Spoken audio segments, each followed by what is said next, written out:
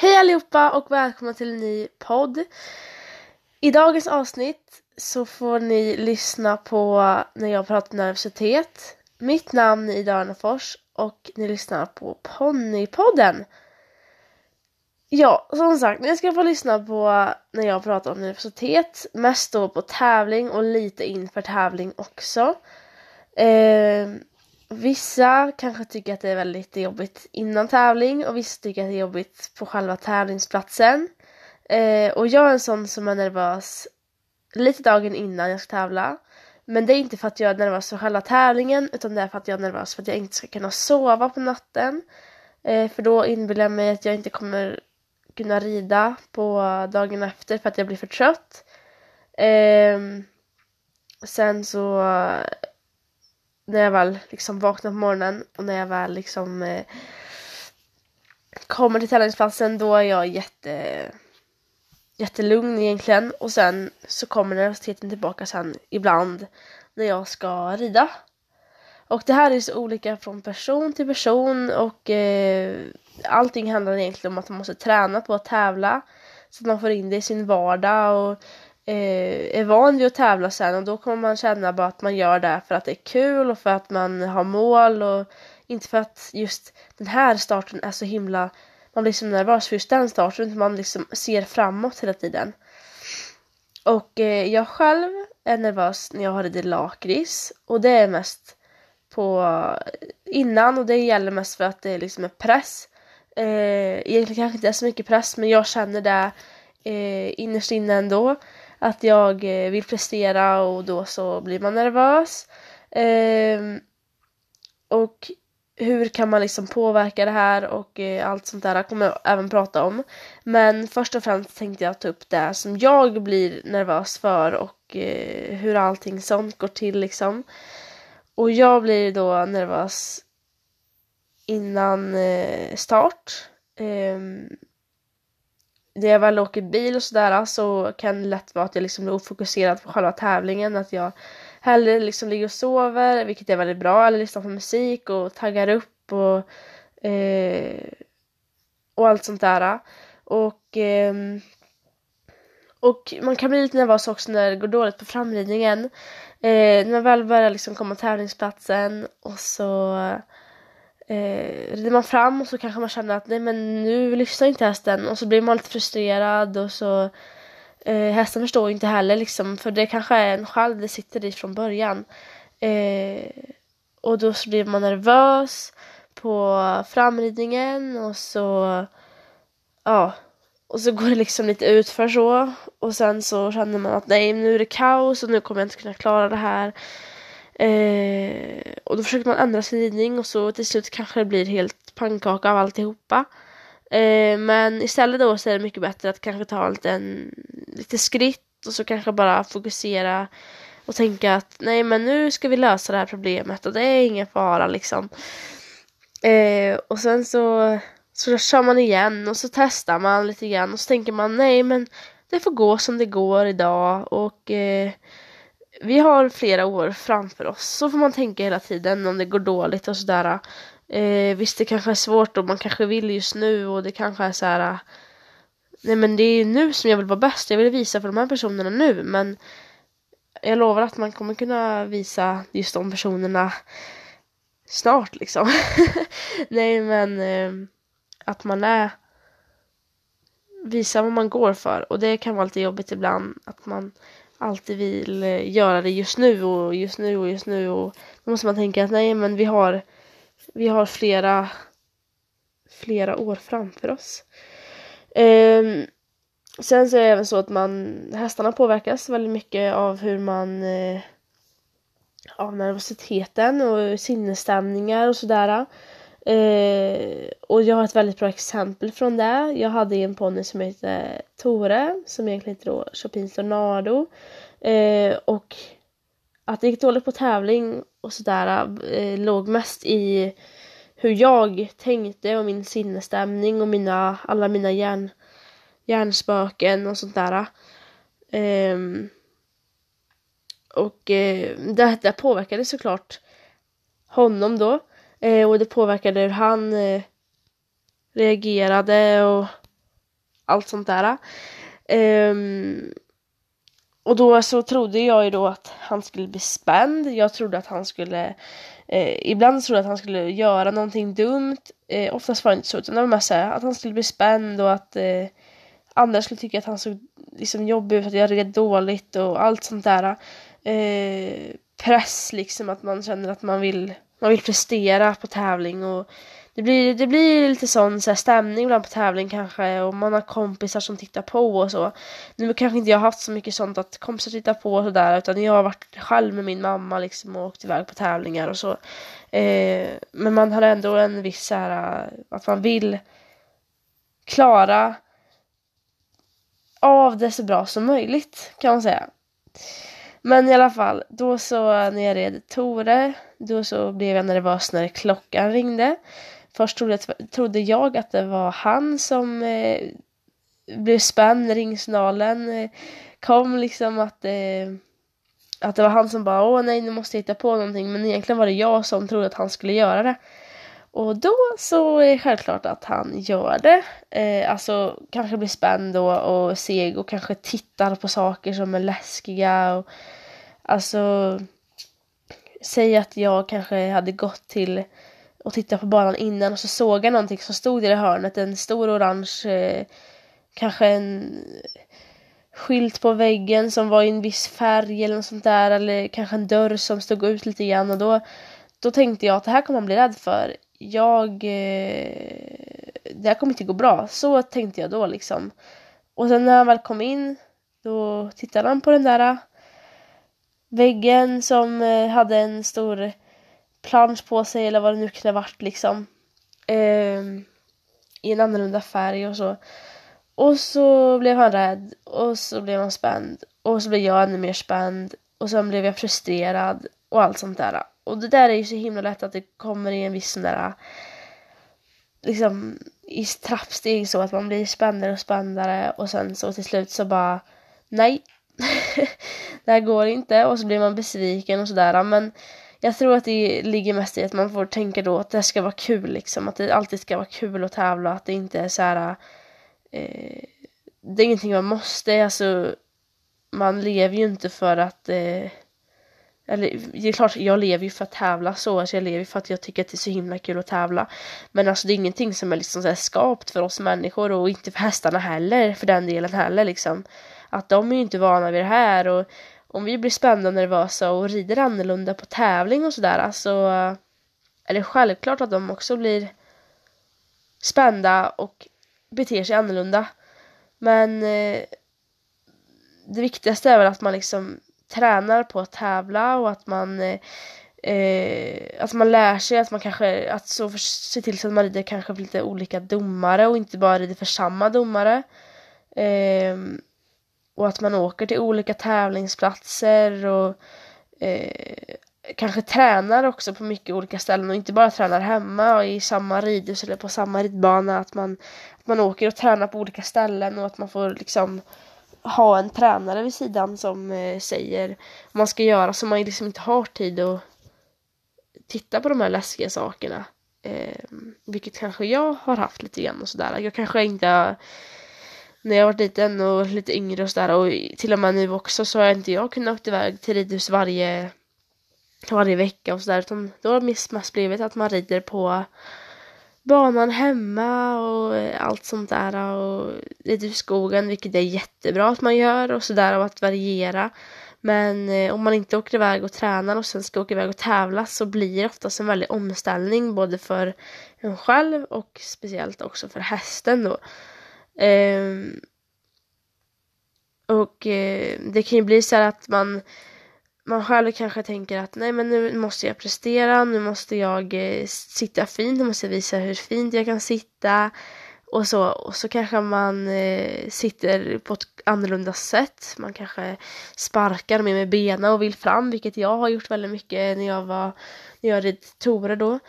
Och så ville man att man skulle gå fram, och så ville man så mycket, och så skulle man sitta fint. Men så om man tänker igenom då, hur tänker jag så här mycket när jag tränar? Nej, när man tränar så då vill man ju alltid hitta nya saker som man vill lära sig, och då är man mer avslappnad oftast och liksom så här så. Och hästen tycker väl att det är självklart är mer behagligare. Och sen om man tränar då hemma och har den lugna liksom tankegången och bara gör det för att det är kul, och så jobbar man och så är man så nöjd med sin häst och allt sånt där. Och sen kommer man ut på tävling på ett helt nytt ställe och så blir man nervös och håller på och krånglar, men man kanske plockar och grejer med hästen, och får man bara tänka igenom och bara nej, nu är vi på tävling, fast vi kan tänka att vi är på träning, och så gör för att det är kul. Och så får man även tänka lite grann så här: jag har världens finaste häst, vilket man kanske inte, oftast har man kanske inte världens finaste häst så, men alltså, och tänka liksom att vi klarar det här och vi kommer att vara bäst snart. Alltså vi kommer visa att vi kan det här och klara det här, och då kan man liksom inte, det som är bra med att man säger så, då är att då kan man aldrig veta när det blir bra. Man säger bara att vi kommer bli bra, men man behöver liksom inte tänka så här: där måste jag bli bra, utan då blir man mer så här bara taggad, och så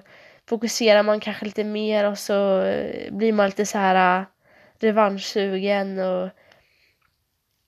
och sådär. Och det är den bästa känslan tycker jag, att man blir lite revanschsugen, och så bara kör vi, och sen så vi kommer bli bra till slut, och så kanske det går dåligt då, och så bara nej, men fast vi kommer visst bli bra, och så blir man lite envis, och då så tror jag att nervositeten kommer försvinna till slut när man har tävlat ganska mycket. Nu vibrerar det jättemycket i min mobil. Nej, ja i alla fall. Men då när man har tävlat väldigt mycket och sådär, då så försvinner kanske den här nervositeten, och så blir allting mycket roligare. Och det är ju jättesvårt när man nyss har tävlat, och då får man liksom bara tänka så här: det viktigaste är att man tänker att man tävlar inte mot någon annan. Man tävlar inte för att få någon placering eller någon viss uppmärksamhet eller sådär. Att jag ska vara bäst, utan kanske man ser det där, vilket jag själv har varit med om jättemycket, att det är lite jobbigt när man ser prisutdelningen för sin egen klass, och så står man där och tittar på när de andra är helt överlyckliga över att de hade kommit 1 eller 2 och liksom helt sprudlande glada, och så står man där själv och besviken. Och då så får man bara tänka att nej, fast vi kan ju det här, och vi vet att vi kan det här, och vi vet att vi klarar av det på framridningen, och vi klarar av det då, alltså vi kommer bli ännu bättre. Så får man tänka hela tiden,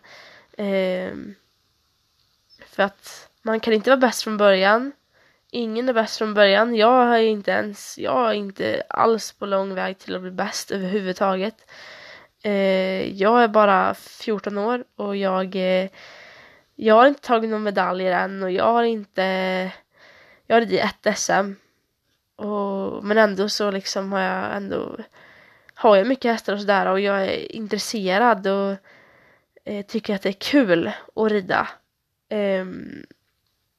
Sen är det ibland att tiden inte alltid räcker till, och då blir det jobbigt och sådär, och man får ändå tänka att man ska alltid tycka att det är kul att rida, annars så är det bara jobbigt, och då kanske man behöver ta lite lugnt liksom, och känna att nu vill hitta någonting som är roligt för en, och sådär. Och nu så spårar jag kanske vidare lite grann på ett annat ämne, lite grann på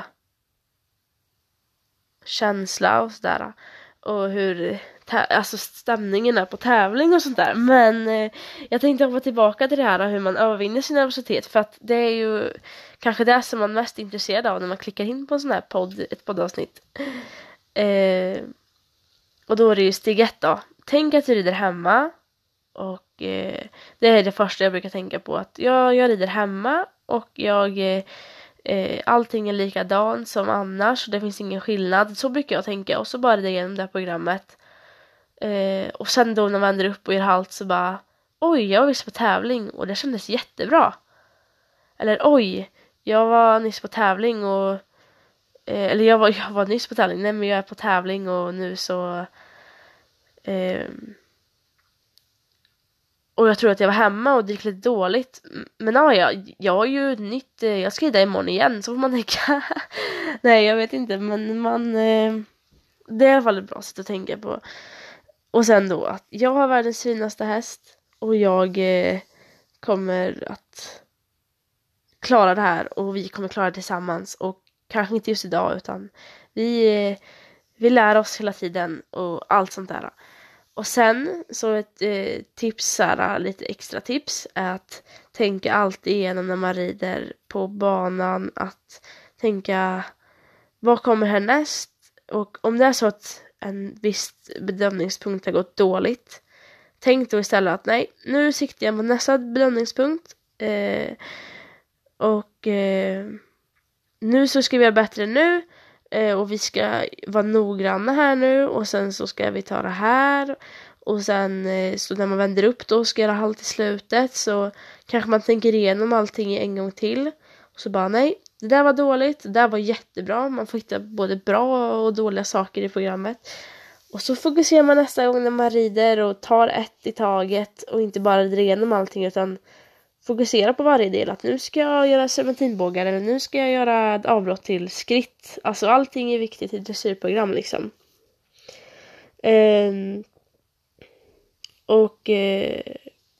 Och sist men inte minst. Om det går dåligt. Kom ihåg att du har förhoppningsvis ett helt liv framför dig. Om du är som jag som kanske är mellan säg 10 och 15 år eller något sånt där. Jag är 14. Så man tänker att men jag har kanske 50 år kvar. Man vet ju liksom aldrig. 50 år och varför ska jag vara bäst nu? Det är ju jätteonödigt. För då, tänk om det går dåligt sen. Då är det ju lika bra att tänka att men det är bättre att det går dåligt nu än att det går dåligt sen. Och ja, nu blir jag lite hård i rösten. Jag vet inte. Nej, men kom ihåg det att du har ett helt liv framför dig. Och självklart kan det gå upp och ner med hästar. Att man kanske inte alltid har en häst. Eller man inte har råd och sådär. Men på tävling så vill man i alla fall att det ska vara roligt. Ja, jag tror att ni har förstått lite grann hur jag menar nu. Och nu i slutet lite sådär Nu i slutet lite sådär inflikande så tänkte jag säga lite grann hur jag kommer lägga upp det med podden och sådär. Jag kommer ju lägga upp nu 2 poddavsnitt i veckan, vad det ser ut som nu, som kommer vara ungefär 20 minuter, en halvtimme långa liksom. Och jag hade en omröstning på Instagram mellan om man vill ha 1 timme lång eller om man vill ha 1 timme i veckan, ett långt avsnitt i veckan, eller om man vill ha 2 korta. Och själv tycker jag väl egentligen att man ska ha 2 korta, men jag vill ändå ge lite förslag till er så att det inte blir så här dumt. Men som vanligt då så blir det ju så himla jämnt, men ändå kanske 30 mer röster på att ni vill ha 2 i veckan. Så då blev det som det blev. Och vi kör på det här och så får vi se sen. När man bara är en person så här som pratar och alltså bara jag och inte någon annan, så är det ju lite så där krångligt och alltså lite svårt att prata en timme med sig själv liksom. Det blir lite konstigt, och speciellt inte när man har någon egen liksom, alltså när man inte har en kamera framför sig utan bara en mick liksom. Då känns det som man pratar med sig själv i telefon med någon som inte ens svarar. Nej, men lite så. Men om jag får en poddkompis så kommer jag nog att göra 1 i veckan och längre. Alltså om jag har någon som gästar mig, för då är det bättre att ha ett längre, tycker jag. Och det är kanske roligare för er också. Så det är så det ligger till just nu. Och ni får inte glömma mig. Ni får inte glömma att följa mig på Instagram. Ida Ornfors heter jag där. Och där kan ni även skicka DM på ifall ni vill att jag ska alltså vad ni tycker och vad ni vill att jag ska prata om i podden, samtalsämnen och kanske lite grann så här problem som ni själva har som ni vill att jag ska ta upp.